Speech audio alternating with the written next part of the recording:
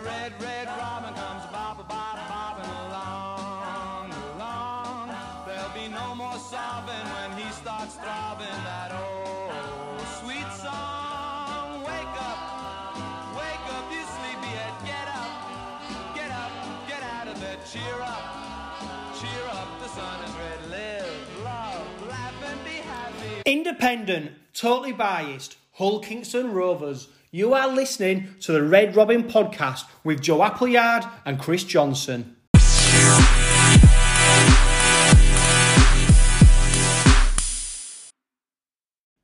Welcome to the latest heritage cast of the Red Robin podcast.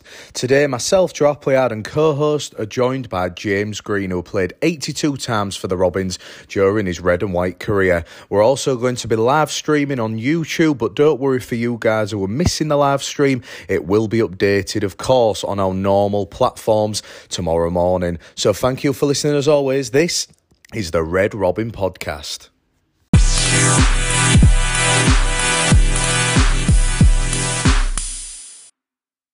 Right.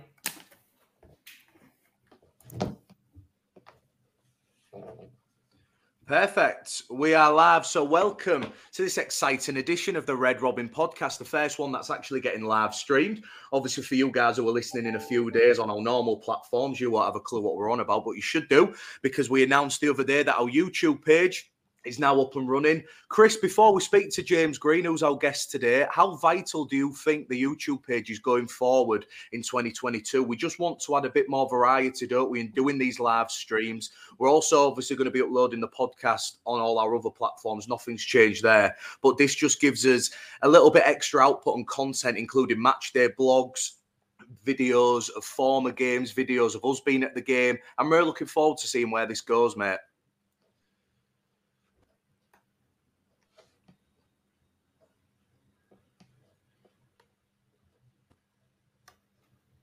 Is he there?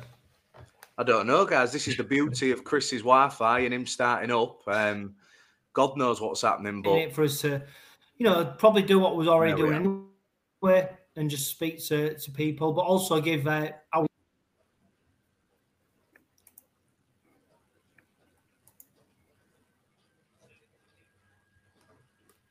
Chris, your Wi-Fi's rubbish. You're spoiling it for all our viewers on YouTube. What, both of them? Yes, both of them. I am going to start because Chris's Wi-Fi is rubbish. So, James Green, you join us on the first ever live stream of the Red Robin podcast, first guest on our YouTube page. How are you doing, mate? First and foremost, before we obviously speak about your career in rugby league, how have you been? Because a lot of Rovers fans will obviously have followed your journey post Hull Kingston Rovers, but now that you've recently retired, how's life treating you? Yeah, it's good, mate. It's a bit weird getting used to having all this spare time on my hands and waking up on a Monday morning feeling like I've not been hit by a bus. So it's taking some getting used to, but enjoying the transition and making the most of the time that I've got. I think what most players don't realise when they retire, I mean, for you who's obviously gone to the Championship, is how different it actually is. Like I said, you're waking up on a Monday morning, you're in full-time work now. But how is that? I bet you're not missing now that we're heading into November. It's getting colder. Winter is coming, as they said on the Game of Thrones. You don't have to do pre-season. That's a bit of a bonus of retiring. Yeah, that was probably one of the biggest deciding factors, to be honest. I really underestimated how hard part-time would be. You don't realise how much of a luxury it is being a full-time athlete when you finish at 1, 2, maybe 3 o'clock in the afternoon and the rest of the day is yours. Am I on my own here? No, carry on, mate. I can still hear you. It's the app that we're using. Oh, so I can just see myself. I thought I was talking to myself then. I think what I've done, James, is when you're the only one who's speaking, obviously my mic and Chris's mic's just died completely, so it zooms into your face. That's, I think, how it works. Oh, sweet. Happy days. But yeah, you don't realise how much of a luxury it is being a full-time athlete when you finish early afternoon and the rest of the day is yours and you can do what you want. To then going into full-time work, finish at 5, training at 6, not getting home till 10 o'clock at night and then doing it all again tomorrow. So I really underestimated that side of it and how hard that would be. I probably underestimated how hard the Championship is as well. you can't really half-ass it and get away with it. You've got to be playing well, and you've got to be looking after yourself, which the back end of my playing career, because of how busy I was at work, I wasn't doing them things and started to get found out of it. Do you think with the Championship and League One, obviously, we're going to speak about the expansion and stuff later on in the show. Cornwall, obviously, now announcing they're going to have a rugby team. But do you think the Championship and League One's underestimated because you get a lot of tough blokes, and I know people like yourself and other people who have played in Super League and then the Championship and League One, and maybe the skill's not as high, but definitely the physicality. And I think a lot of people, especially the outsiders, think if you're playing Championship and League One, you kind of come into the end of the career or you're not really classed as professional athletes. But I think it's totally the opposite, mate. Yeah, I'd say they're different in how they're harder. Super League's a hell of a lot quicker. Any mistake gets punished right away. So you've got to be like on top of your game there. But Championship-wise, because it's a little bit slower, it's a lot more physical, especially when you're trying to carry the ball and everybody's set waiting for you. And you look at some of the lads that are in the Championship, like we all lift weights at rugby. That's all part of it, but. Yeah. A lot of them are carrying a little bit more timber, so you're working with some bigger blokes there as well. So yeah, it's a lot more physical, but it's a lot more competitive now with dual reg, and especially last year when you could loan somebody for 2 weeks from the Super League and stuff like that. It was a lot harder last year. But Greeny, do you think you benefited from the fact having them 2-week loans, especially Mikey Lewis? Yeah, massively. I think Mikey was class for us when he came, creating something out of nothing, like a real live wire for us, and it gave us like a real surge of energy when we probably needed it the most, when we were struggling a little bit. So he was a breath of fresh air. He was great. We had people like Jamie Ellis, like Super League class. And then we had some young lads as well on the fringes of their respective teams who came and were full of enthusiasm and energy. So they really helped as well. Especially with the injury crisis we had, it made quite a difference for us. I think with the dual reg situation and stuff, I think COVID definitely played its part. But how vital do you think, because especially now that the reserves are coming back as well, but you had kids like Mikey Lewis who maybe wasn't fitting in at first in Rovers 2021 season. I remember the game against Catalans, the early games that Tony Smith's men played. He really struggled in defence. He came to you guys. He really benefited from the system. And these young lads, they're not just playing against people their own age, but they're playing against grown men like yourself and then blokes that you mentioned, these weightlifters, these kids who work on building sites and then go and knock 10 bells of shit out of each other. Do you know what I mean? I feel like for the young lads, especially Rovers in 2022, you've got Tom Ware, a young prop forward. We've signed 3 prop forwards from the academy lads. I think the forwards definitely benefit from going on loan rather than staying and playing 5 or 6 games for the academy and a few for the reserves. I think that's really beneficial for their career. And I know you did that, didn't you, coming up? We'll speak about that soon, but I know you did that for Workington, Newcastle, who was affiliated with the town. But I think it's a vital part of their development. Yeah, I think especially for somebody playing in the middle of the field, like your forwards and stuff, like when you get to like the top end of academy and reserves, like you could be the biggest kid on the field, so you're just running through people. It's not until you start playing against men that, yes, it toughens you up, but you have to start learning other skills where you're getting yourself out of trouble, because you're not going to be able to run over a 30-odd-year-old bloke who's been playing the game for 10 years, like he's got a bit about him. So you start picking things up on the fly of how to win a tackle, how to avoid somebody and things like that. But yeah, it's massive for kids' development. No disrespect to the reserve grade, but it's a massive step up going from there to the Championship, and an even bigger one from Championship to Super League. So I think it helps bridge that gap for them as well. Yeah, definitely. And I think the benefit of having this YouTube page, Chris, and live streaming is the fact that people can comment. We've got our first comment from Rich Major saying, what's my thoughts on Jamie Ellis? James, you might not have seen, but me and your ex-teammate had a bit of kerfuffle last year when Rovers wasn't doing too well. So it's an ongoing joke within the podcast. So if you're confused, that's what it means. But because we're on the show, he's a great guy, and I wish him all the best at York in 2022. But we will move on, James. Growing up in the local area, mate, what was your first experience? I hear Chris laughing as well. What was your experience, firstly, getting into rugby league? Who was you supporting? Whereabouts was you playing? And how did you make that transition from amateur, growing up as a teenager before you started at Rovers Academy? So I grew up and still live in Westall now. So my mum and dad were diehard FC fans. I had no choice in the matter as a kid. I think at 3 months old, I was at my first Rovers game at Boulevard. So I had a season ticket there till I was 16, signed at Rovers at 16 and kind of wasn't really bothered about FC after then. But yeah, I grew up playing for West Hull from the age of 8 to 13. It was pretty easy for me. I mean, everyone in my family loved rugby. And then I think we went to like a family party or something and there was somebody there and I was playing touch rugby with the kids in the back garden. And I was about 4 times the size of the rest of them. And one of the dads said, "Oh, we need someone like him down at our team." And then, yeah, when you're 4 foot bigger than everybody else at the age of 8, it's quite an easy sport to get into. So, yeah, played ever since I was 8. Left West Hull at 13 to go to Skella for a few years, and then got picked up by Rovers at 16. Well, James, was you like people say about size, don't they? And like being a big kid, and especially when you're younger.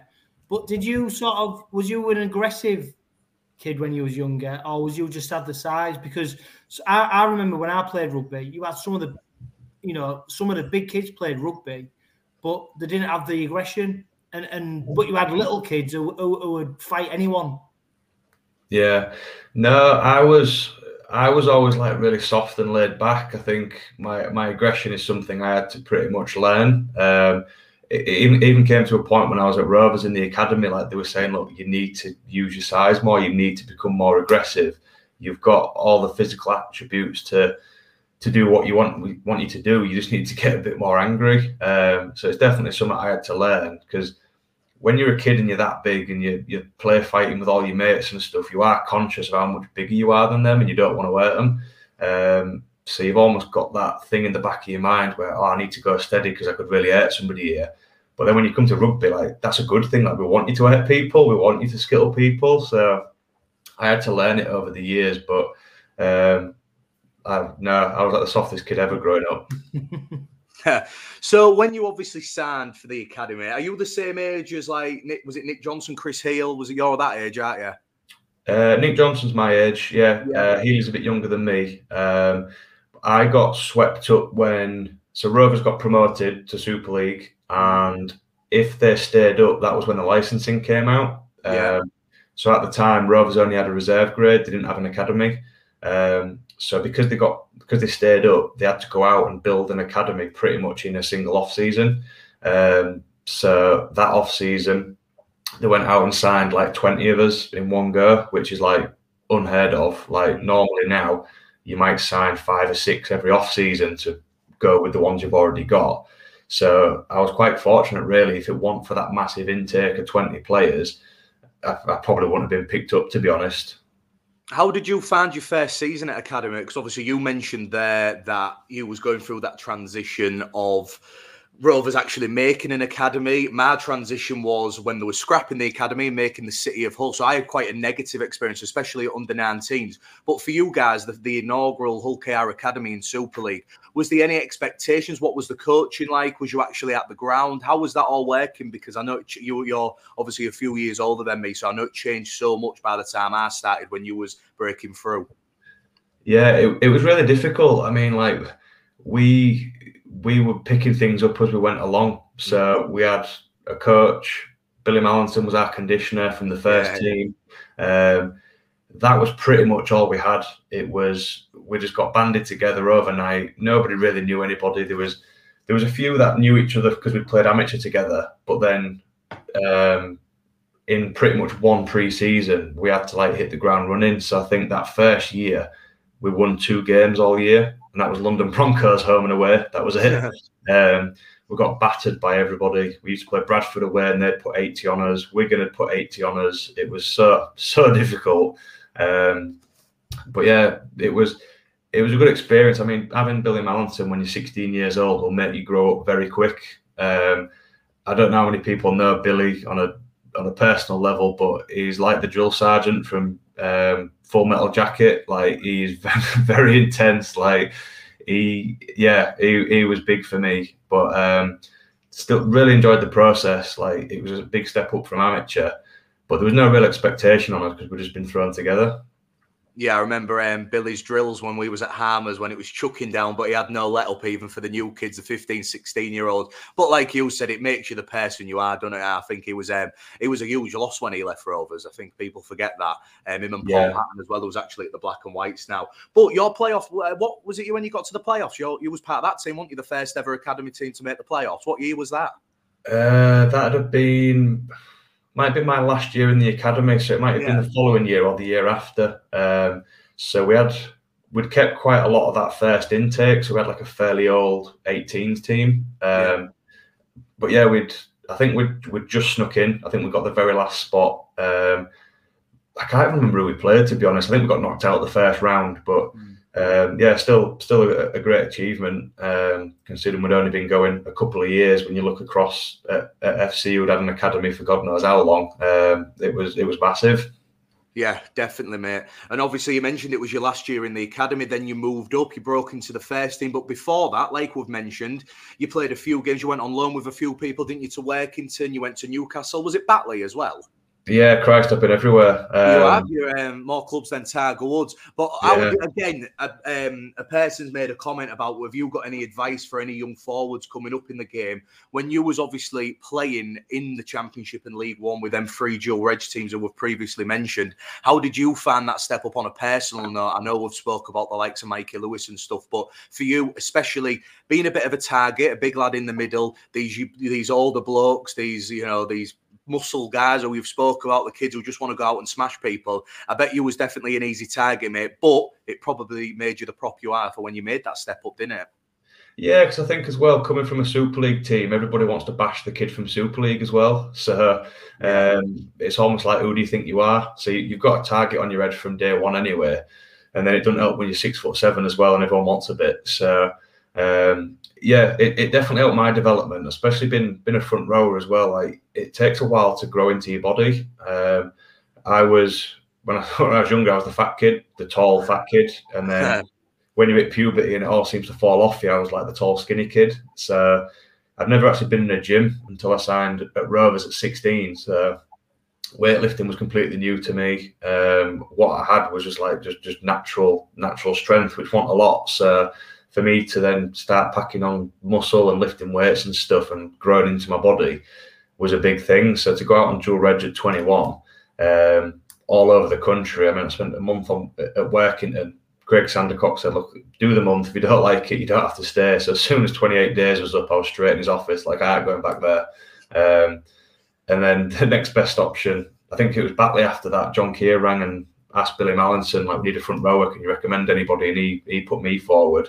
And then loved it at Batley. We had a real good team, made the semi-final of the playoffs and stuff. Following year, we got a link with Newcastle Thunder, so even more travelling. And then back end of that year, that was the year that I'd managed to string some games together in the first team, and then didn't really look back after that. I want a lot of fans probably don't realise what it means though, agreeing to go out on loan. So was you training with the first team and then going and just playing match days, or would you go spend time with, or was you fully with a team you was on loan? What was the setup for you like? It was a bit of a mix really, because especially when you're young like that, your own team wants to keep an eye on you, and they want to get as much training into you as possible that they can monitor. So I'd play for the dual reg team on a Sunday. I'd do recovery with everybody else on the Monday. The following Tuesday, the day after, I'd go through my video with Sandy, like literally every single clip. Like, he would sit me down and he'd be rewinding it and whatnot. I'd only played 40 minutes, but it used to take 3 hours to go through the video with him. It was an absolute nightmare. And that was every game. Wednesday, Thursday, I'd train with the first team as normal. But then Thursday night, Friday night, I'd be dual reg training, play Sunday, and do it all again the next week. Yeah, it's a lot of commitment into it, mate. And I think especially a few years ago, before the loan system and the dual reg finally hit the ground running, it was quite, you'd find out on the Monday if you was playing for either Rovers or you was playing for Batley. It was kind of like a bit ad lib. But eventually, you did finally get that call up. You made your debut against Bradford the 10th of August, 2012. You had a pretty hectic debut. Injured, placed on report, suspended. tell us about your first hit out in it. Was it that shirt behind you? Yeah, that was the one. Yeah, this was is it. me. I remember it being at home, wasn't it? Though, or was it Odsal? No, it was at Odsal. It was on Odsal. Yeah. So tell us about your debut then. So like, as I got older and I was like playing with like younger kids that were making the debut, I was like, tell you what, like you won't top my debut. I don't know what you're so nervous about. As long as you don't get knocked out and suspended, you've done all right. But yeah, so I came on 10 minutes before half time. Clashed heads with Chev Walker about 2 minutes in. Sparked out on the floor. This was like before the new concussion protocol had come in. So the physio came on and he was like, "How are you feeling?" I was like, "I feel all right." And he's like, "Well, you don't look all right." And I was like, "Well, can you just keep an eye on me?" He was like, "Well, because it's your debut, I don't want to take you off after 2 minutes. We'll just keep an eye on you." So I played until half time. And then at the time, like Craig Sandercock had this thing about me, like getting me forearms up into contact and like raising my knee a little bit to stop people like tackling my legs. But every time we're doing the drill, it was like, get your knee higher, knee higher. I was like, Jesus Christ. So when it came to this game, I think I got like a kickoff carry and I brought it so high. I think I hit Tom Alderson straight in the chest. That's how I had done it. And he went off for like broken ribs and he got put on reports. Whether or not I'd have played the following week, if it weren't for that suspension, we'll never know. But yeah, I got knocked out, suspended for a game. I got a 500 quid match bonus, but 300 quid got taken of it from the RFL for my fine. So yeah, didn't even see that either. Obviously, Sandercock was quite involved, wasn't he? Like you said, he's already, he's sitting you down and watching you through videos. What was the plan for you for that season? Like, was it to blood you in, or did he see you was playing more games than what you did? What was the plan? So it was really cautious with me, to be honest. So I think before pre-season had even finished, I'd signed a 2-year extension. So I had a 1-year contract into the first team to prove myself. And before pre-season had finished, he'd extended it by a further 2 years because he saw something in me, and it kind of tied in with his contract as well. So he had like me and Liam Salter, we both re-signed at the same time, and we were like his little like pet projects. So end of every session, he was taking me to one side, doing more and more drills, and he would always go through my video with me, like with a fine tooth comb. And when you're 21 and it's like it's all new to you, and you're thinking like, Christ, this bloke's intense. Like, is this what it's always like? Like, I'm not sure if this is for me. Because where his office used to be, we had to walk past it to go to the gym every day. So you'd walk past on a Monday or Tuesday and you'd hear the door creak and you'd be like, don't be me, don't be me, don't be me. And then you'd hear your name. It's like, shit. So you have to walk back. It's like his college because he wants to watch video, or he spotted one thing that you'd done wrong and he'd be like telling you about it. And it used to get to the point where it's like, mate, if I'm that bad, why am I still here and why are you picking me? Like, I must be doing something right. But like, he used to get onto you for absolutely everything. And I'm glad he did, because it wasn't until he left and I was playing regularly, or the back end of his year and I was playing regularly and I was playing well, that you kind of appreciate it. But at the time, I hated it. Chris, I think what interesting to take out of that was when we actually did our first Heritage Cast, James, with Michael Dobson. He said that he enjoyed working with Sandercock, him and Travis, who we're going to speak a little bit about later on, but he struggled with the English kids. What was your perspective of that? Because you was coming up with the likes of, there was you, there was Scott Taylor, Liam Watts, all these kids in Hull, the likes of Scotty Morrell, Ben Cockayne, who'd just been released by the club for the first time. How did you think Sandercock was as a manager? Because I know with the fans, it was always going to be tough for him replacing Justin Morgan. And I know it didn't work out at Hull Kingston Rovers, probably on the pitch for Craig Sandercock. But what was your experience as him as your first professional manager? Because I know Dobson said he thought, from the Australians, thought he was great, but they understood that he kind of had his favourites and wasn't really that interested. Whereas for you, obviously, it seems that it was. Yeah, it was all new to me, so I had nothing to compare it to. I had some good coaches at reserve grade, but then going into a full-time environment where literally in pre-season every hour is accounted for from the minute you walk through the door to the minute that it's time to go home. So I just thought that was normal. And yeah, I think he'd seen something in a few people and he put a lot of time and effort into them. And I think it was almost like we were his project, but it was because of how intense he was. I think you either loved him or you didn't. So I think he rubbed a few people up the wrong way because of how demanding he was in terms of detail. And I remember he used to measure things out. Like you'd be doing a drill and he'd stop the drill and then he'd stand next to you and he'd like measure it out with his feet. And it's like, you're half a foot too wide, and he'd grab you and he'd move you. You're just thinking like it's 6 inches. Like what difference does that make? But it'd stop everybody to make a point and do it. And I think if some people were a bit quiet and he knew that he could have a go at you and you'd take it on the chin and keep going, you almost made a bit of a target for yourself because it'd make a point out of you for everybody, knowing full well that you'd take it. But then behind closed doors, it'd be like, you're doing this well, you're doing that well. So depending on what your character was, you either loved him or you hated him. Yeah. And obviously, like I mentioned, Craig Sandercock was your first coach as a professional rugby league player. When he got sacked, and there was obviously then we found out that Chesney was going to take over. And before we speak about your breakout season, probably 2014 Young Player of the Year, all things like that, James, what was the initial reaction in the camp? Because I know Rovers were struggling. Was it 2013 Sandercock got sacked, wasn't it? Early 2000, or was it? Did he do a bit? It might have been 14, maybe. Was it 14? It was early 2014, wasn't it? It was like when Mick Wayman was in the team and stuff. Yeah, that's it. Yeah, because we started off pretty poorly. I remember we made really high-profile signings. You're talking Jamie Langley, Justin Paw, Ben Cockayne came back. We still had the likes of you, Craig Hall, Salts, Dave Hodge.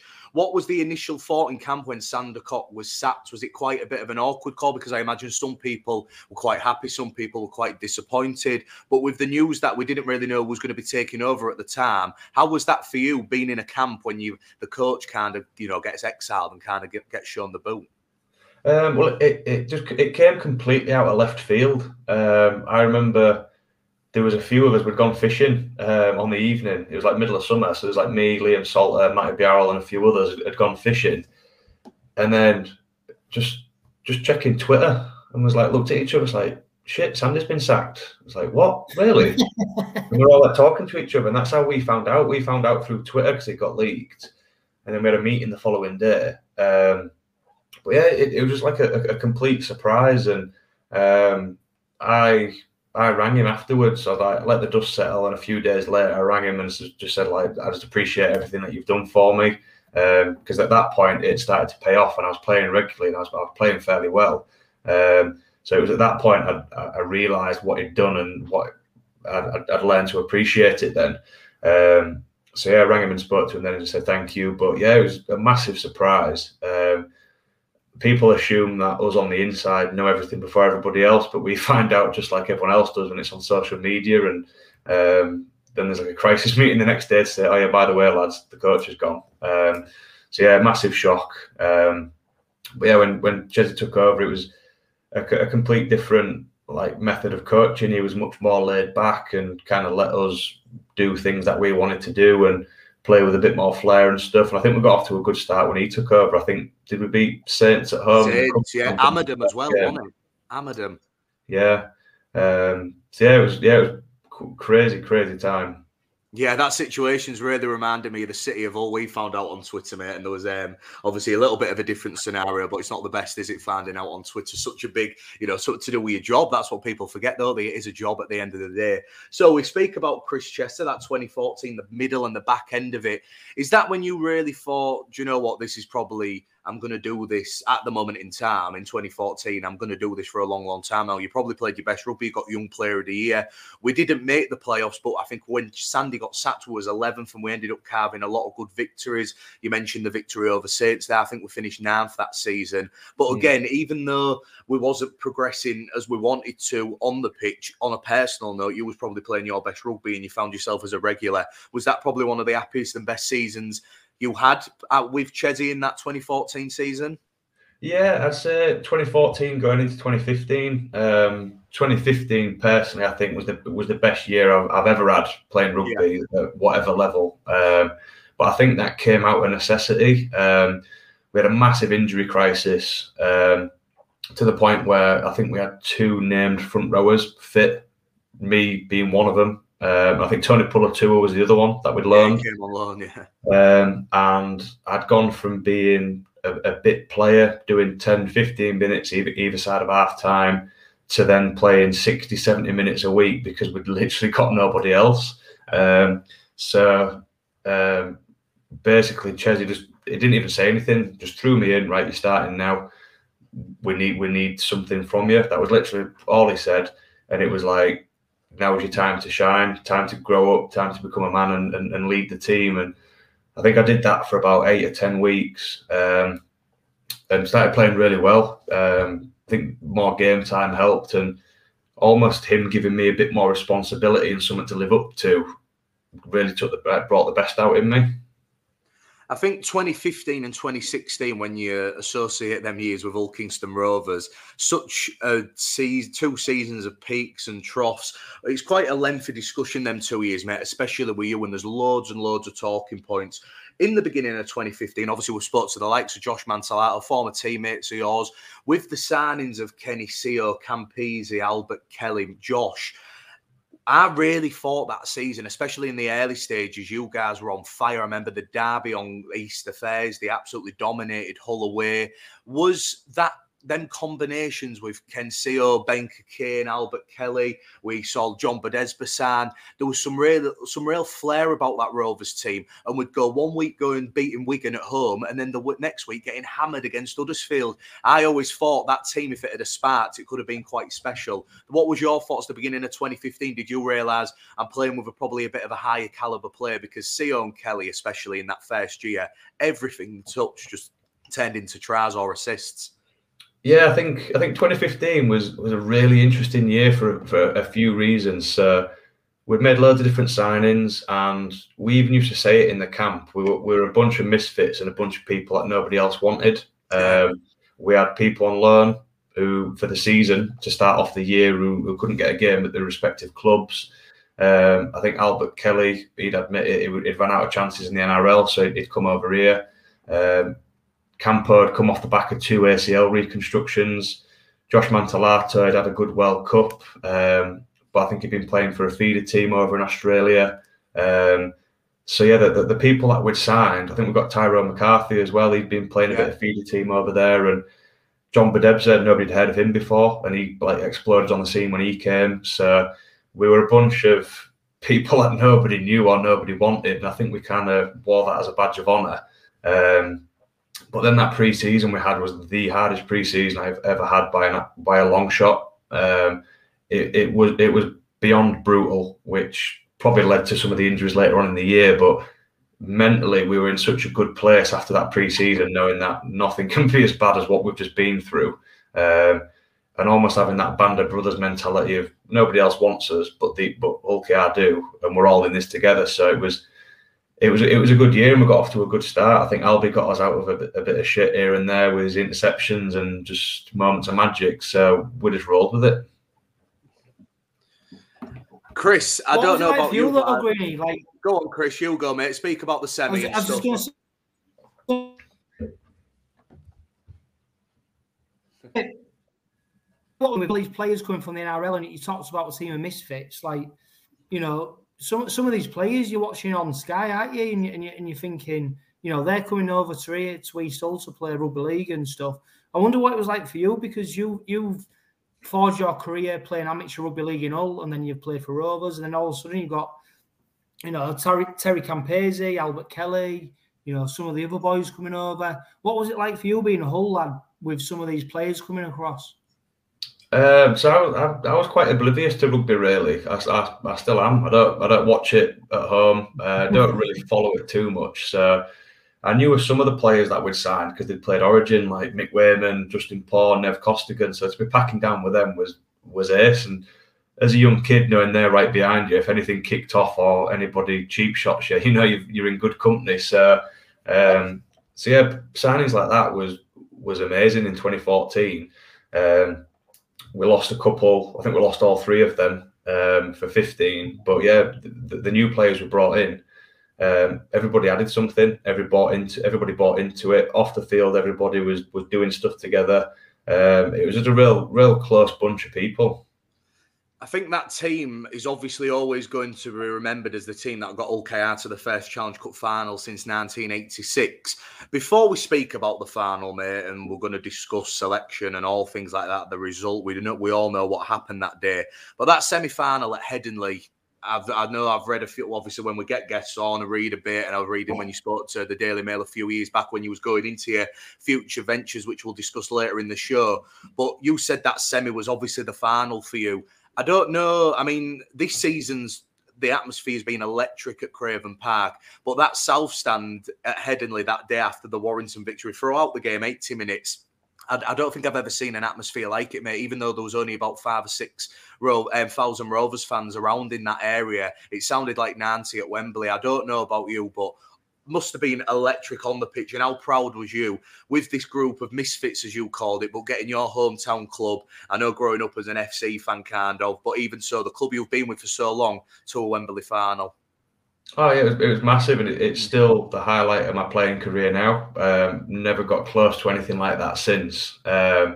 It was almost like a fairy tale. Like whenever I go into Leeds now, I can still remember the build up for everything. So we stayed at the Hilton in the city centre the night before, so everyone got like good preparation. And whenever you go get a train into Leeds, you have to go past the Hilton. So every time I'm there, I'm seeing it and remembering it.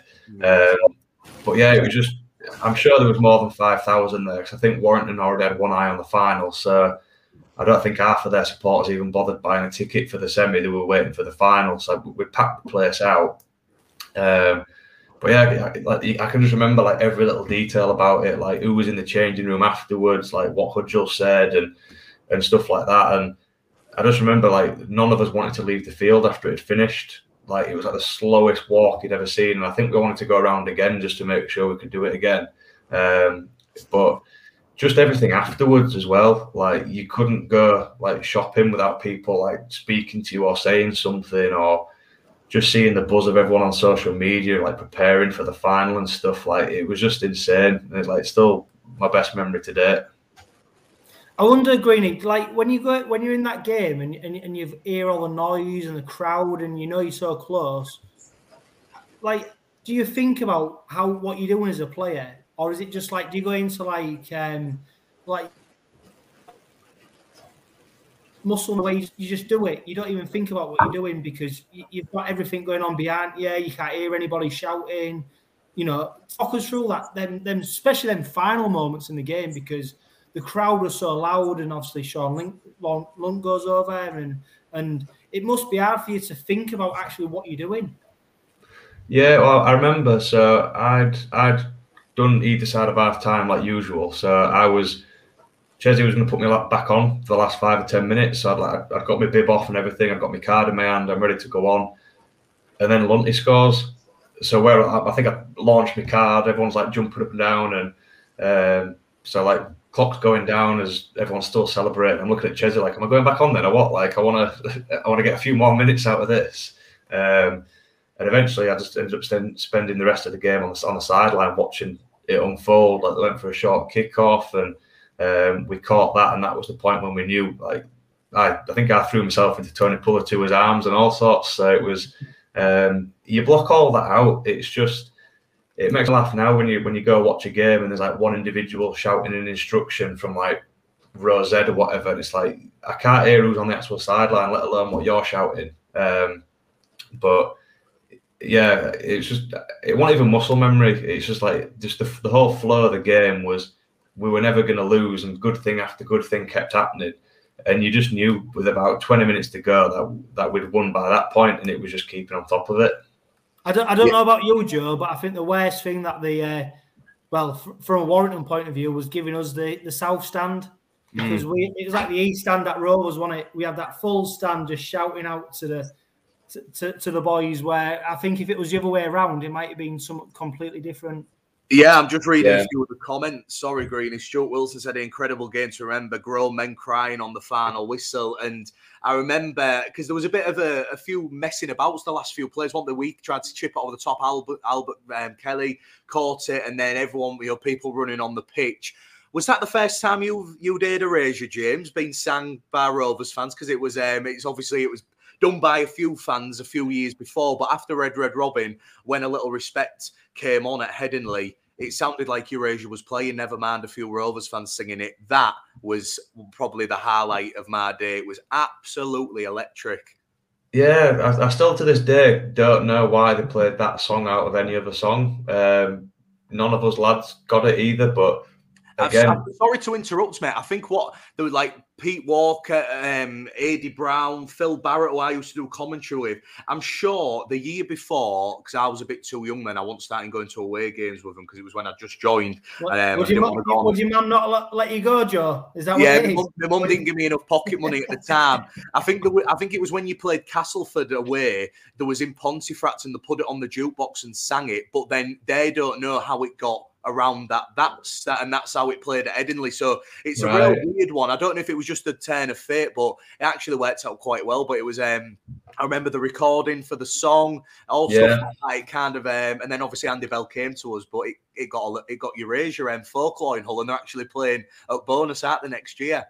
Yeah, that's it. So I remember at the time we were like, why are they playing this song? Of all songs they could play when we've won, like why this one? But yeah, it's stuck now, hasn't it? And I've been to a couple of Rovers games this year. It still gets played at every game, and it just stays in everyone's mind. Done it back to that day, and yeah, I mean, my wife's a big Eurasia fan, so she was like gutted when I got to meet him at the first home game, and she wasn't there. So yeah, that's my claim to fame now. That I think we made top 40 with that hit single. So whenever I meet people for the first time, I tell them I've got a top 40 hit single. So the highlight of your career. I was going to say though, Greenie. Who was the best singer in the Rovers camp at the time?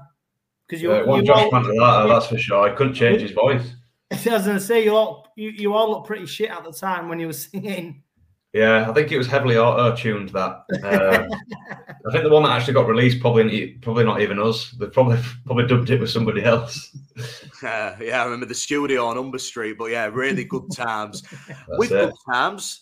We also have a bit of bad times, mate, and we'll move on to that. It was always inevitable. We're going to speak about it. A month later, we headed down to the National Stadium. The week leading up to the game, we've spoke to Josh Mantelata. He said the prep was crap. He said the preparation was rubbish. He said we kind of hit a mental and physical wall. He said the play where he was training was rubbish. The travel down wasn't the best. It kind of like the atmosphere got soaked away on that Monday. From your perspective, obviously, it's a big one. When did you find out you wasn't making the squad? What was your initial reaction? I know what Ben Cockaine's was, so we want to hear from you. And what was your general preparation for Wembley as possibly starting, possibly on the bench, but ultimately a lot of fans and, myself agree, not just saying it because you're on the show, mate. We've had a few comments already that you should have been part of that day. I'm not saying it wouldn't have been 50-0, but what was your thoughts leading up to that game, and especially stood on the sideline when Leeds just absolutely hit another level, didn't they? I've never seen a demolition like it, and it was so sad after everything that had happened that a Hull lad wasn't making his game at Wembley, and the fact it was kind of being embarrassed on live TV. I think the result in the final makes it easier not being part of it. Yeah, I bet. And that might sound bad, but people have got to understand. Yeah, I think if I'd been left out the squad and we'd gone on to win it, I'd probably never have got over it. Or if it was close and we'd really done ourselves proud and I could have maybe had an impact on it, I'd have been absolutely gutted. But I think the result, it really does help, as bad as that sounds. I mean, it's not what people want to hear, but I can now turn around and say I wasn't part of the team that got beat 50-0 at Wembley. I was part of the team that got to Wembley. I played the semi, played my part, but that's pretty much where it ends for me, and probably where the best bit ends for everybody else. Yeah. But to be fair, to give Chesney his credit, he told me really early in the week that I wasn't playing, so I could get my head around it. He told me on the Tuesday. When you've got like a bit of a feeling in your stomach where like, we started to get some players back from injury, and he'd not spoken to me too much the week before. I played well against Widnes away the week before, and when you've got that nagging feeling like he's going to tell me something here. I'm not going to be picked. But he told me face to face, sat me down. I think we're sat in the dugout outside. Told me on the Tuesday before the video session. and he just said, "I'm going with a better defensive middle than yourself. There's some better players there that defend better than you. Yes, you carry better, but I think it's going to come down to defence. So that's what I'm going with." So I was like, right, yeah, fair enough. Probably took it a lot better than Benny did, but at the time Benny was 32, so he was thinking his chances of making another final probably aren't going to come round again. But yeah, I took it fairly well. At the end of the day, what could I do? I couldn't plead my case to him. I couldn't fight him. I couldn't do anything like that. So my preparation was probably worse than everybody else's. It was almost like, fuck it, I'm not playing. What does it matter? I think they made a bit of a mistake because they roomed me and Benny together. So the two lads that weren't playing were put in a room together, and it was probably the most negative room you've ever been in. So that probably wasn't the best, but they're probably thinking, put them two together so they don't bother anybody else. But I think that the general feeling around the place was, this is a massive event. Oh my God, we've made the final. And people got caught up in the history. We'd not got there for 30 years and stuff like that. And I think that got the better of everybody. Everybody was too worried about the hotel we were staying in or how many tickets we were getting and stuff like that, rather than, don't worry about that, just focus on the game. So everybody's got too caught up in it. And I wonder, Greeny, though, but for you, like, because was you named 18th man? So potentially you could have been playing. Yeah. Someone pulled out. How do you deal with that, knowing that you've sort of got a prep to be match ready, but also in the back of your mind, you're thinking, I've got no chance to, like you're in almost two different worlds, aren't you? Yeah, 18th man's horrible. It's so hard. Like, if you're not playing, you're not playing. You just turn up, you watch the game, support the lads, and then that's it, done. You don't have to worry about anything. 18th man, there's a 1% chance you're going to play, but there's still that 1% chance. So, I mean, physically, it was fairly easy. For the couple of days running up to the game, everything's given to you. Like, you eat at training. Because we went down a few days early, all your meals are there. Your schedule's set out. You don't have to think about anything. But mentally, I was nowhere near. So even if I did get picked, who knows what performance I'd have turned out. What was the initial aftermath after that game? Because there's the famous videos of you all on the pitch for quite a long period of time after the game. What was the changing rooms like? Because ultimately, even though we just lost our first major final in 30 years, 50-0, embarrassed, bit of a laughing stock, we have to face up and say what it was on the day. We also had, was it 6 more games in the middle eights? And but Joe, I just want to say, I know you said embarrassed, but do you know what? It's one of the proudest moments in it to be at Wembley. Oh, mate. I think this is the thing as Rovers fans. Sometimes we dismiss the fact that we got to Wembley. We was there. Yeah. It's just, I think it's just such a shame that it was such a massive scoreline, wasn't it? It was just, I don't think it was losing at Wembley. It was the scoreline. Scoreline, wasn't it? I still think, though, Jamie Peacock's try after about 3 minutes, wasn't a try, and that changed the course of the game. It'd have been 46-0 if he wouldn't have scored that. I still remember running out for warm-up. That was like my only involvement, really. Still remember that. I mean, when I left Rovers, I sold all my training kit for charity, and I was in two minds, like, do I keep this training top, the warm-up top? And I was like, no, it's got no real significance for me. I've got the photos, I've got the memories that I'll never leave. That's pretty much where it ends for me. I mean, finished the year off really well. We won every game in the middle eights, but I think a lot of people have got this perception that, because he left the year after, or I didn't play so well in 2016, that was my downfall. I got over it fairly quick. If anything, I'm kind of grateful for that experience, because it's made who I am now, and it's led to the life that I live now, and I'm very happy now. For me, I was never just a rugby player. I don't hang my hat on just what I did as a rugby player. Since finding another hat to wear, I'm much happier. But rugby was just part of my life. I don't really talk about it much now. That's like who I used to be. I just prefer to focus on all the positive things that I got out of rugby and the platform it's given me and the people that I've met. Yeah, definitely, mate. And I think you've made a real good point about the season after. We don't want to dwell too much on 2016 because we want to speak about your life after Rovers and say what you're doing now and the benefits of getting an education and doing business and all stuff like that. But that 2016 season, like you said, it was losing Chesney, sacking Chesney after 2 or 3 games, losing to Oldham in the Challenge Cup. Obviously, the £1 million game. I know you was injured. I know you didn't feature in that game, and you kind of was. Did you miss like the last 6-7 games? Didn't you, of the season? Yeah, so that full season was an absolute car crash for me. So 2015 played really well. I think most people know I'd got offers to go play in the NRL off the back of that year. Literally came within days of leaving. I'd agreed terms with a club over there. I'd flights sorted. Wait, what club? What club was it, Greenie? So I'd agreed to sign for Newcastle on a 2-year contract. Off the back of that really good year. So we were going backwards and forwards with the club because I still had a year to run left on my contract. Rovers wanted some money for me. So Newcastle did a bit of digging and they were like, well, what's the going rate to get someone out of their contract? And what most people were saying is you buy out their contracts, whatever their salary is, you pay them that. So in the NRL, whatever you pay to buy somebody out, that comes off your salary cap. So they'd offered an amount of money for me to release me, and they said, You know what they offered?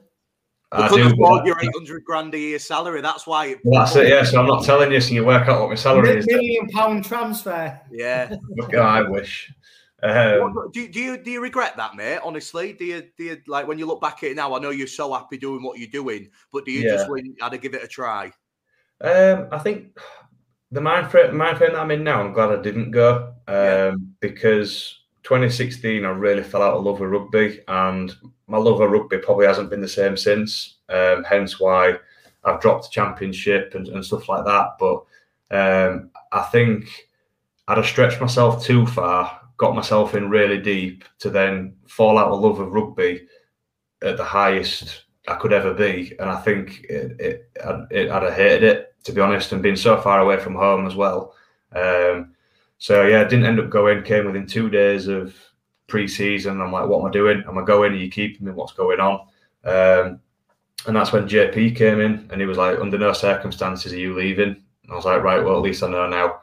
So in my mind, everything I did in 2016 was to recreate 2015 and get an offer when I am allowed to go at the end of that year when my contract's up. So I used to get myself that worked up before games. It's like, right, I need to have the best game ever. I'd go out, I'd go do something stupid. Like I'd end up scrapping, I'd get sent off, I'd get knocked out. Then I got injured and it was just like, it just snowballed and got even worse. And then I'd left it that late because I was like, no, an offer from Australia's come in. I'm holding on. And then I'd had decent offers from Super League teams throughout the year. And I was like, no, I'm good. I'm waiting for Australia. And then it got to a point where my season had been that shit. I'd played that fewer games and I'd been injured that I was down to 2 offers. One was to stay at Rovers for less money than what I was on, or the other one was to go to Leigh for the same money that I was on. I was like, right, well, I'll go to Leigh then. I've left myself no option. So most people think because of Derek Beaumont, it was like splashing money about, and that's the reason I went. I ultimately left myself with no other options. It's really interesting though, because before we talk about where you went after leaving Rovers, you mentioned about getting sent off. And the one question we keep getting asked, and probably the one question you keep getting asked, is what did Travis Burns say to you to make you go for him and get, obviously, what happened? He didn't actually say anything to me. So when he was at Rovers, he was really hard on us young lads because he knew none of us would say anything back. He wasn't hard on us to get the best out of us. It was just a bully. Was he just a prick then? You what? Was he just a prick? Yeah, it was a prick. It was a bully. James, I work with a prick, and I know you feel. So I think if you watch 2015, I think I shoulder charged him off the ball, broke his cheekbone. So that's pretty much where it started. And then the following year, I think he was playing hooker because James Roby was injured. So I was like, right, I'm just going to keep running at him, kept running at him. elbowing him in his chest, in his head, all sorts. And then I think when you watch the video back, I play the ball and he slaps me. Yeah, I was like, I look at the referee, like, you're going to do something. It was a cheap shot. Well, he just slapped me. It was just disrespectful. Yeah. So I was just like, are you joking? Like, looked at the referee, like, are you going to do something? Referee was like, play on. He slapped me again. And that's when I threw a punch. But that is the first fight I've ever had in my life. At 25, 26, I was like, I'd thrown a punch. I was like, shit, I better throw another one in case he throws one. And then that's it. We were off. I think, you know what? I remember. I remember it, and I think, as a supporter, was thinking, if he hadn't got sent off, we might have won this game. But I don't think any supporter begrudged you the fact you did what you did. Yeah, so for me, it was like a whirlwind 2 minutes. Because I think, yeah, exactly. But as fans, Greeny, we was like, actually, we agree. We were stood with you, going, yeah, he deserves it, because as good as Travis Burns was at Rovers, it was also a bell end. So, yeah, like you sort of counterbalancing it all the time. But I think, obviously, I mean, it's a long time ago now, mate, but I think you shouldn't feel any guilt or anything like that about what you did, because we was, as supporters, we was sort of like, well, he deserves it. I think it was a bit of not a turning point, but it was quite a big moment for me to stand up for myself and actually have a fight. Because like I said, it took me to the age of 25 to have my first fight. So, never actually said anything, just slapped me a couple of times. And I just thought, how disrespectful can you be? But yeah, it was like a whirlwind 2 minutes. I think I'd scored, and then it was the very next kickoff. They'd kicked to me, and then we were fighting. So in 2 minutes, I'd scored, which is rare for me. And then had a punch up, and then I'm on the sidelines. So.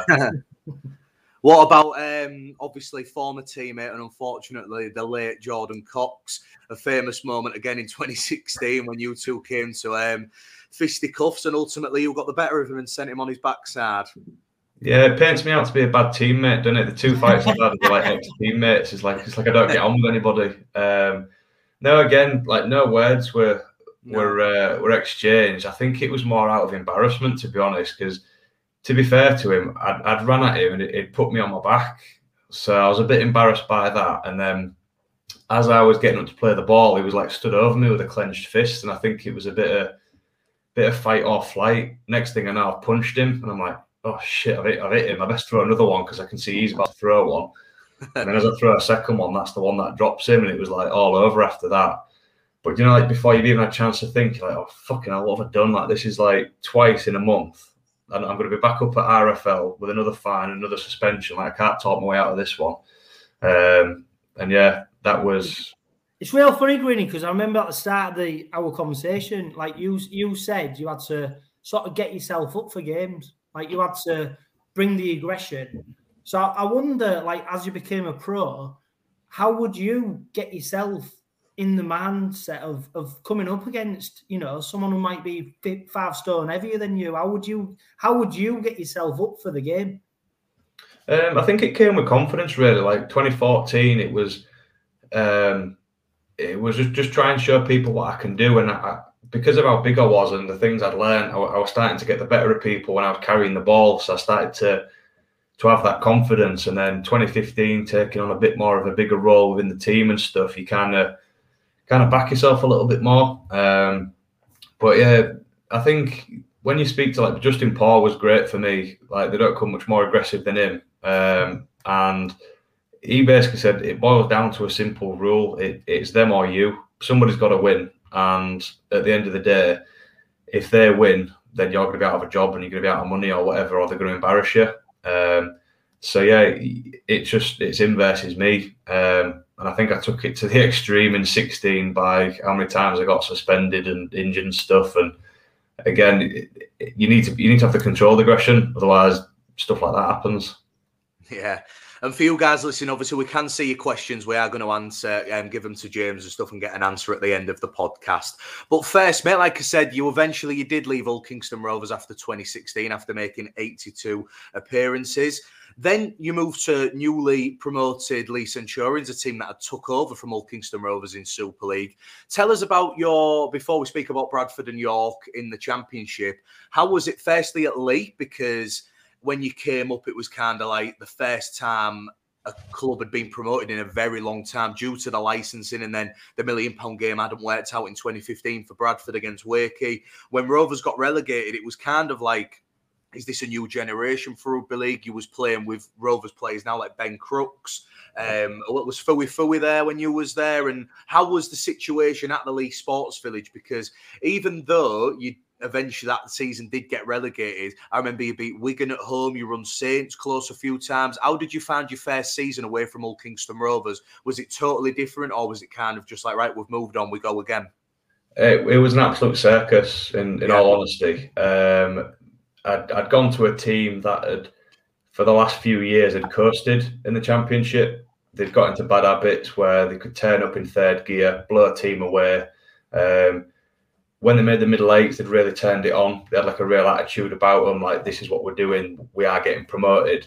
But I think the team that got promoted, there were a lot of people there that probably didn't take it very seriously. They'd be out on the piss most nights of the week, or it was just carnage. Like, I can't put my finger on it. It was just insane. Was you travelling over, Greeny, from Hull? Was you what was your training like? Did you move over to there, or did you stay in Hull and then travel over for training and match days? No, so me and my wife moved. So the move worked out really well for her. She got a really good job in Manchester, which she didn't want to leave. But yeah, for me, it was the worst decision I ever made. Like, I'm not just saying this now because I'm talking to you two, but one of the biggest regrets I do have in sport is leaving Rovers. I mean, when we got relegated, I probably wasn't left with much choice. It'd have been a massive pay cut or find another club. So that was kind of taken out of my hands. Yeah, I think to be fair though, Greeny, I mean, Josh Mansell, so he said the same, didn't he, Joe? He wanted to stay. He wanted to stay, but he just financially, you're not millionaires, are you? You're not on 50 grand a week. He couldn't justify it, and I'm guessing that's the same for you as well. Yeah, and I think the biggest thing for me was I really didn't get along with JP. So he was the main reason behind me leaving in 2016. I think if it wasn't for him, I probably would have stayed. So what didn't you get on with him about? Was it the 5-year plan? It was always hard for me being an English front rower, because he compares your game to his. So if I'd not had 30 carries and 40 tackles, then I'd had a shit game. And let's be honest, who on earth can do Jamie Peacock's work rate? Nobody. So we didn't really see eye to eye, and just with everything else that was going on in the year, it was just a stressful place to be. And I think having the year that I'd had the year before, and I was that desperate to get back there, and I'd had this offer of Australia that's now been taken away from me. I think mentally, and I was just in a bad place. So the offer for me to join another team and almost start afresh, I jumped at it. Unfortunately, I'd chosen Leigh, which wasn't the best idea. When I got there, training was really easy. It was nice and slack. There was no real attention to detail. There was no real discipline. It was almost like the inmates ran the asylum. And at first, I was like, how good's this? And then when we started to lose week upon week, it's like, that's why. And it was almost like history repeating itself. Yeah. But obviously, you recovered from there. And at the end of the day, you got a transfer to Cass, and how did that come about? Because you've got the league? No, got beat, didn't he, in the grand final the year before? It was Danny Maggs' last game before he came to us. Yeah. So I was sat in my apartment in Manchester thinking, like, shit, what am I going to do? It's early November. Everyone's going back to pre-season, and I'm sat here with no job. Leigh had paid me out the last 2 months of that wage so they could get me off the wage bill. So I've got a little bit of money in the bank, but apart from that, I don't know what I'm doing. And then my agent rang and said, there's an opportunity at Cass for you. The money's crap, but it's an opportunity. And I think by this point, I was just like, I'm going to give rugby one more go. I've hated the last 2 years. It's been 2 different environments, and I've hated them both equally. I'll try one more time.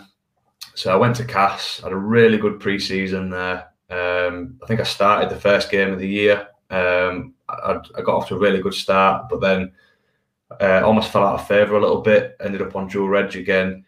And it was from there that I went to the Championship. And I think I found Championship was probably the one for me, because it was part-time, it wasn't as intense, and you lose on a Sunday, yeah, fair enough, you're upset. But everyone goes back to work on a Monday, life goes on, and that was a bit more for me, that.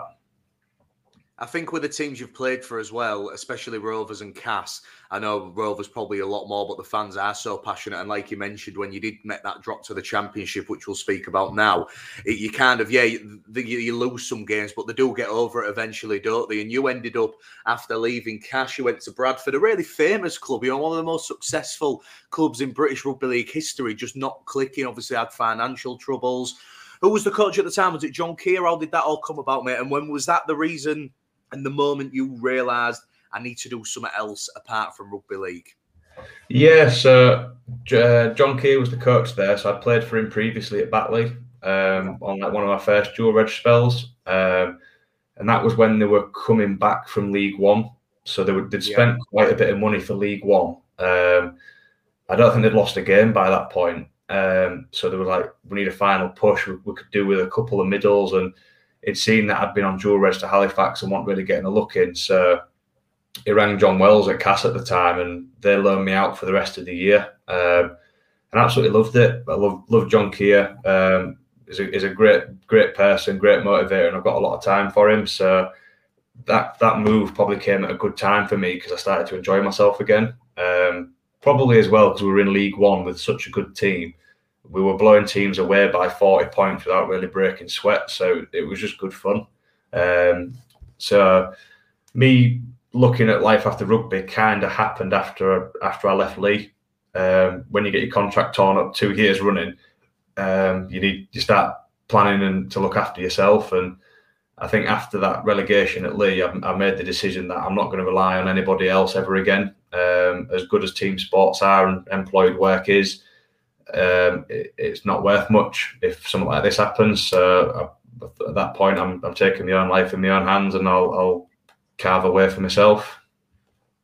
What support did you get from the RFL or Rugby League Cares to do that, Greenie?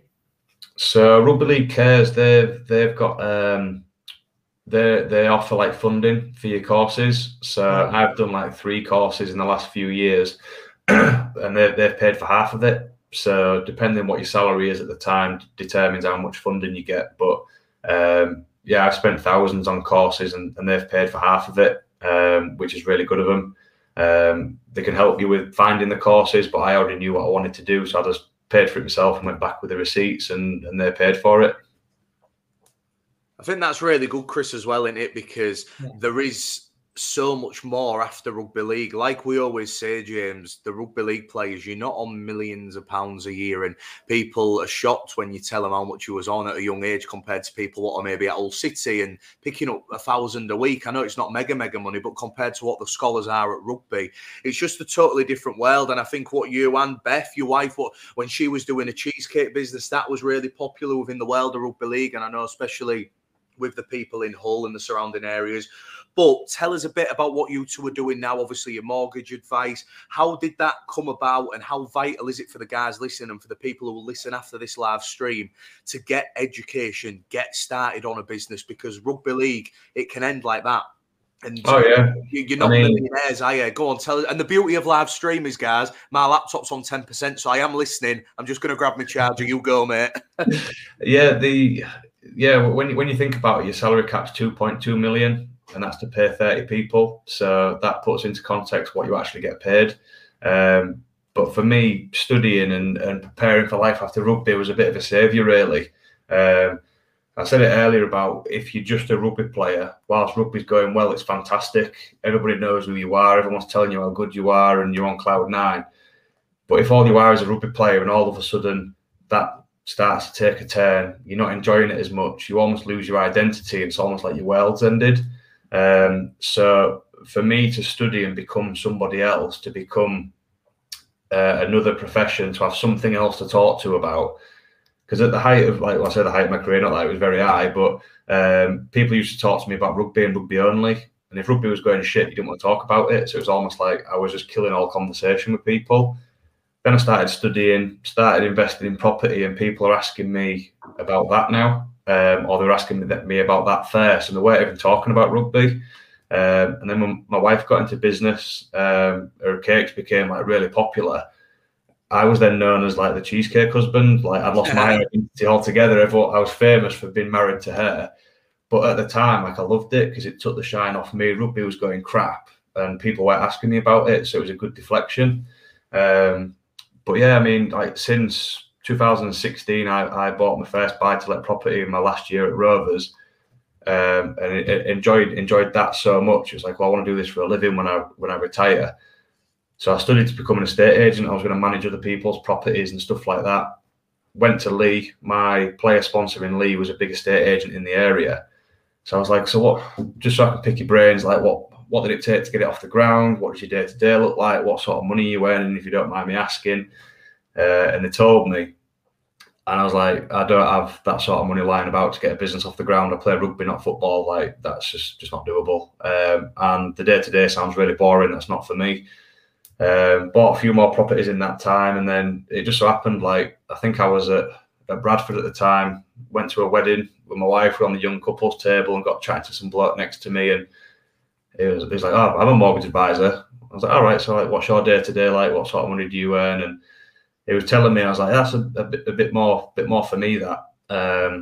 So I studied all my exams in that off season when I was at Bradford, and that was 4 years ago, and been doing it ever since. But absolutely love what I do. It worked really well alongside rugby because people used to talk to me about work first, rugby was second, and I became more than just a rugby player, which made me a lot happier. And believe it or not, everyone takes the piss out of me how boring I am, but I became a bit more interesting. I want just someone to talk to about rugby. There was a bit more there as well.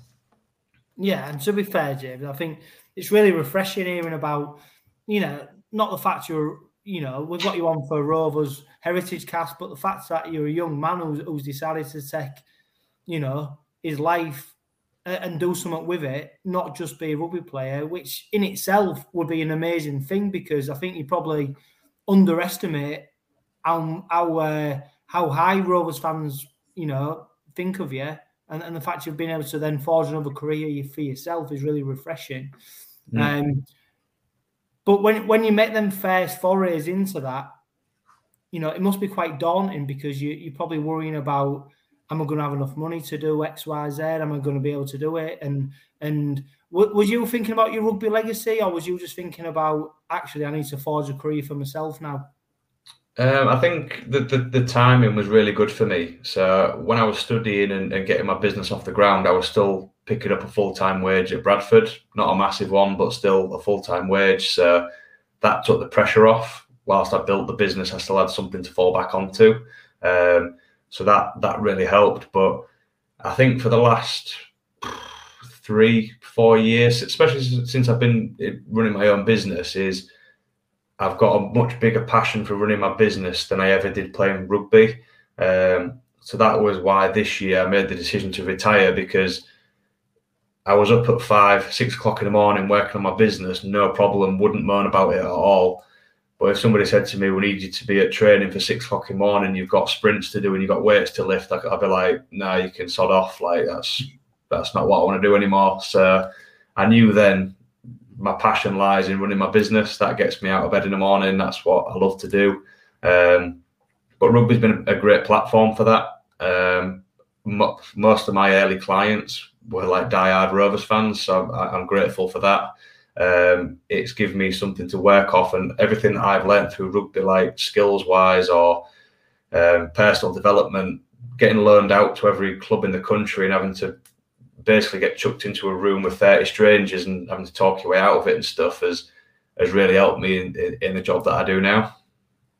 Yeah, it's great to hear, mate. And like Chris said, it's so refreshing. And for people listening, take the advice, because if you are a young player or players who listen, you don't make that money forever, even if you get to the decent amount of wages in Super League. So we definitely need more people to do education and stuff after Rugby League, mate, because it's so vital. And Chris has got all the questions from the fans, but I just want to ask first about your final. Was it 2 seasons, wasn't it, at the York City Knights? I know COVID had a massive part to play, but how did you find it moving to, obviously not moving, but playing in North Yorkshire with a few former Rovers players, quite an affiliation with Rovers as York. There's a lot of ex-players there.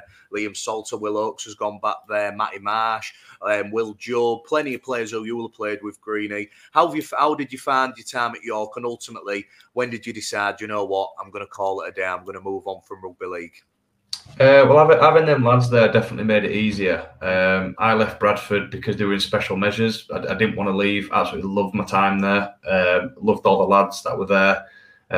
It was just, if I was to pick one year that I enjoyed the most out of rugby, it was probably 2019. Like, I absolutely loved that year. So reluctantly had to leave, and I was thinking, like, well, I'm growing my business now. It's probably now the time to go to part-time. And at the time, that was when York were absolutely flying. They'd finished third in 2019. All the lads I knew there loved it. And I was like, yeah, I want to come. What do I do? I think I was looking after myself then. I didn't have an agent. Met up before, had a coffee with him, and straight from the off, I was like, yeah, this is me then. Let's get something sorted. Travelled with the lads. It was great. Obviously, we lost a lot of 2020 because of COVID and everything. But yeah, again, it really helped me again transition into rugby. So I'd gone from full-time rugby to building my business to then I'm now part-time. I've got more time to build my business to now I'm retired.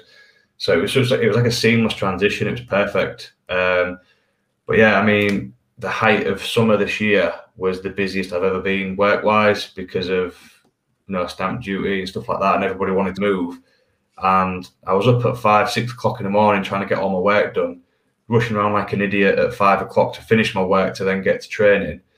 And I was the last one at training. I was the first one to leave. I wasn't soaking up anything they were telling me in video because mentally I was just absolutely fried by the time I got there. Wasn't looking after myself. I was eating whatever I could get my hands on because I was that busy. Wasn't sleeping very well. So I was starting to get found out a little bit on a weekend, like I wasn't playing as well as I should be, or if I did play well, it took everything I had to play well. And then that rolls over into Monday, like you feel shit, and now you're at work and you've got all this work to do. And so I told Fordy really early on in the season, I was like, I think I'm done. I'm going to retire, but I've made a commitment to you and everybody else. I'll see the season out. Almost like laying my cards on the table, saying like, I'm really struggling with all the workload and stuff, but I'm still here and I'm still going to perform for as long as I'm here. And almost so you can kind of make plans for the following year to replace me, but then also so he's got a bit of an insight into how I'm feeling. And it was really good, to be honest. After I told him, it kind of eased off me a little bit because he knew how much stress I was under and stuff like that, and how honest I'd been. But yeah, it was sad to leave and sad to finish. You don't realise like the things that you've done and your memories and stuff until you walk away. Part of me still thinks like, oh, do I do one more year? Or if anyone was ever to text me next year saying, oh, we need a front row at short notice, can you come play 4 games? I'd be like, yeah, I'll be there straight away, no worries. But yeah, the time's right. Yeah, and I think it's refreshing because, as a supporter, like you said, your heart's not really in it, is it? You're not chomping at the bit to be going out onto the field, and we've seen many, players who have basically eked out a living by just getting that one more game, that one more season, and they've not really been true to themselves. So I think that's why it's really refreshing, Joe, to hear Greeny say about how he's put his hand up and said, look, it's not for me anymore. But we've got some questions here, Greeny, from supporters and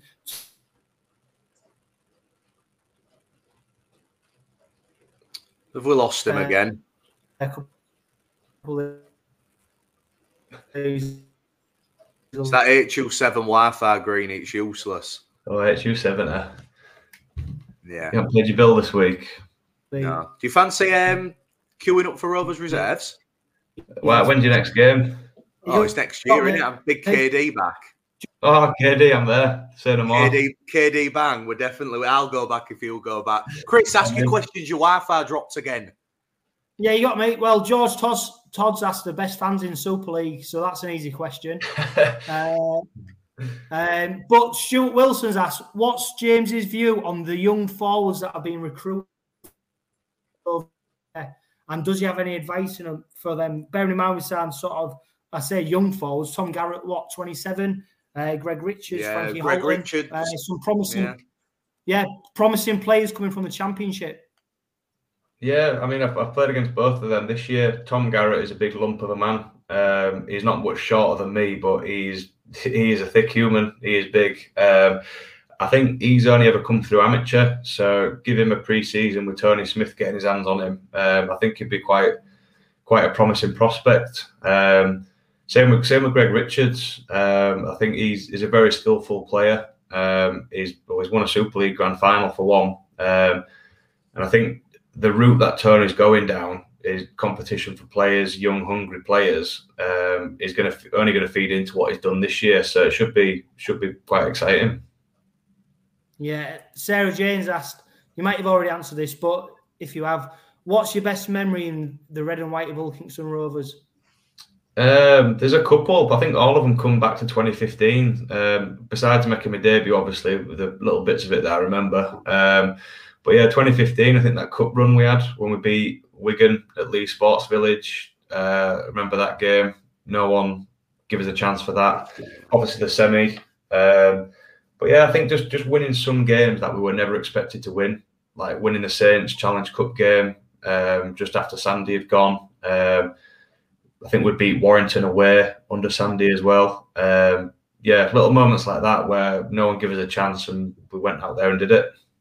Yeah, and no question from Stuart Wilson. He's asked, if you could turn back time and do it all again, would you do anything differently? Probably enjoy the ride a little bit more, I think. I used to get so worked up about how I'd played or whatever, and I was so uptight about how I prepared for games and stuff. Like, we'd play on a Sunday, or if we played on a Friday and we got the weekend off, like, the young lads would go out on a Saturday, and I'd be like, no, we're playing again next Sunday. Like, I'll miss this one, and missed out on a fair few nights out for stuff like that, and probably didn't let my hair down or laugh and joke as much as I should have done at training because I was so uptight. So I'd probably chill out a little bit more, try and enjoy the little things and enjoy people's company and enjoy the ride. Yeah, a question probably related to what you've just said from Ethan 10, I think he's a York fan. He said, what's been your highlight in your final season at York? And do you think, from what you've seen at York, that they could be in the Super League in the future? It's a highlight for me at York.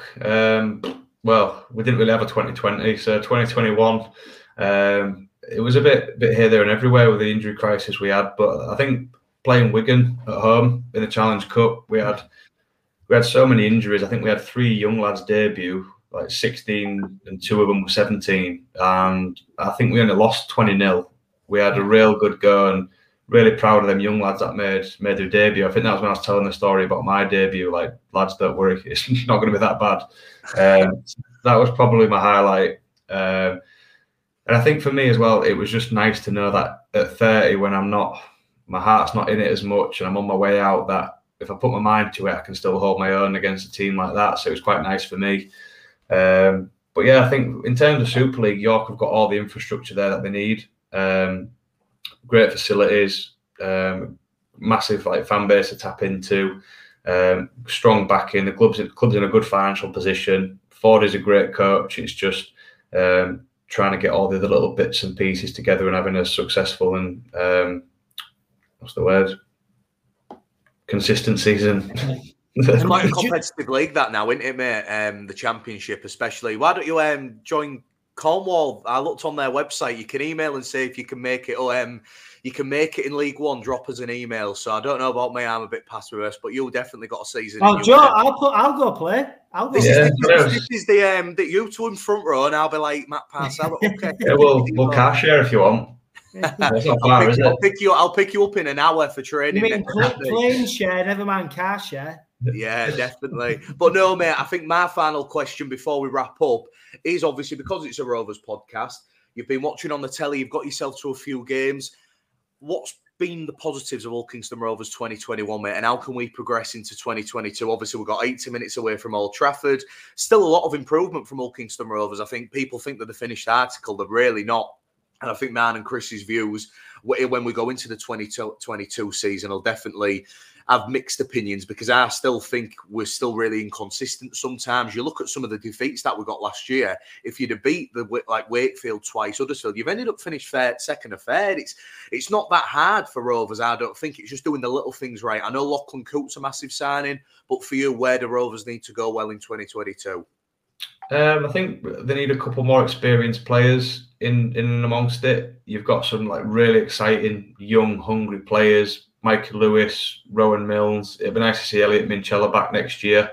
Some really good young players there. I think the inconsistency sometimes comes from you don't have them experienced players around you to keep on top of everybody and really drive the standards in the team. So Lachlan Coote will have a big impact.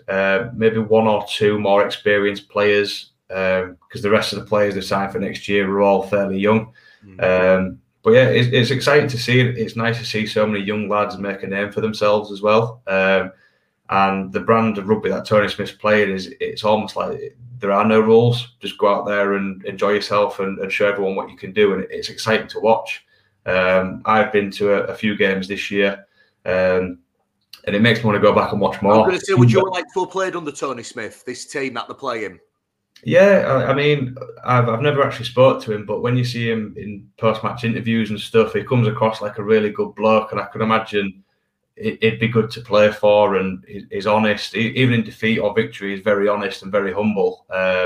So I think it would be good to play for, and he's clearly getting the best out of his players, so his man management's clearly there. So yeah, next year will be exciting if they can repeat that. And the other things that the clubs have got going on in the background as well, that Humber Street, that looks, Craven Street looks class. That looks like a good time, and everything else that they're doing there. I'm hoping to sponsor next year in some fashion. I've got a call with a club next week about doing that. So I'll be there or thereabouts next season. So hopefully get down to a few more games. Did you mention, Chris, that your former owner, Rob Crossland's commented in, hasn't he, Chris? What's the comment from Rob? Well, it looks like he's giving me puppy dog eyes with that. Yeah. Rob Crossland has just put the Cornwall bus, so it's Rob can fund it. If Rob can co-chair it, me, you, and James will get into it. Rob's a silent partner.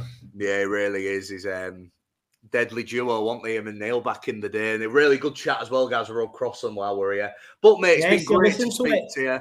It's been great to speak to you, Chris. I know we've had a few issues with our Wi-Fi, but I've really enjoyed doing this live stream. It's been great to speak to James, not all about rugby league, but about what he's doing off it. It's been good to get back on the mic because we've had a few weeks off, haven't we, mate, since the Jenna Brooks season review. Yeah, I just think it's really brave of James to come on and be so honest about his rugby career and just be so honest about his life as well. And James, why don't you just give a plug about your business, what you're doing, and where people can get in touch with you? Yeah, so we specialise in mortgages and life insurance. So anybody that wants to buy a house or invest in buy-to-let, we can help with that. We've got an office based in the Ergo building in Hessel. So you can find us at greenandgreen.net. That's our website. But yeah, on all the social media platforms, we're really trying to build that now. But yeah, absolutely love what we do, helping people buy their dream home and protect their families. So yeah, I love it. Green and Green, the new sponsors of the Red Robin podcast. That's a bit of a ring, No, but thank you, mate. It's been great to speak to you. And for you guys who have commented, obviously, we've had our live stream. If you've watched it live, we really appreciate it. And for you guys who are listening on our normal platforms, thank you, as always. So this has been the Red Robin podcast with me, Joe Payard, Chris Johnson, and former Robin, James Green. Thanks for your time, James. All the best for you and Beth in the future, buddy, with your business. Cheers, mate. Thanks for having us. No worries. Thanks, Chris. Take care. Cheers, boys.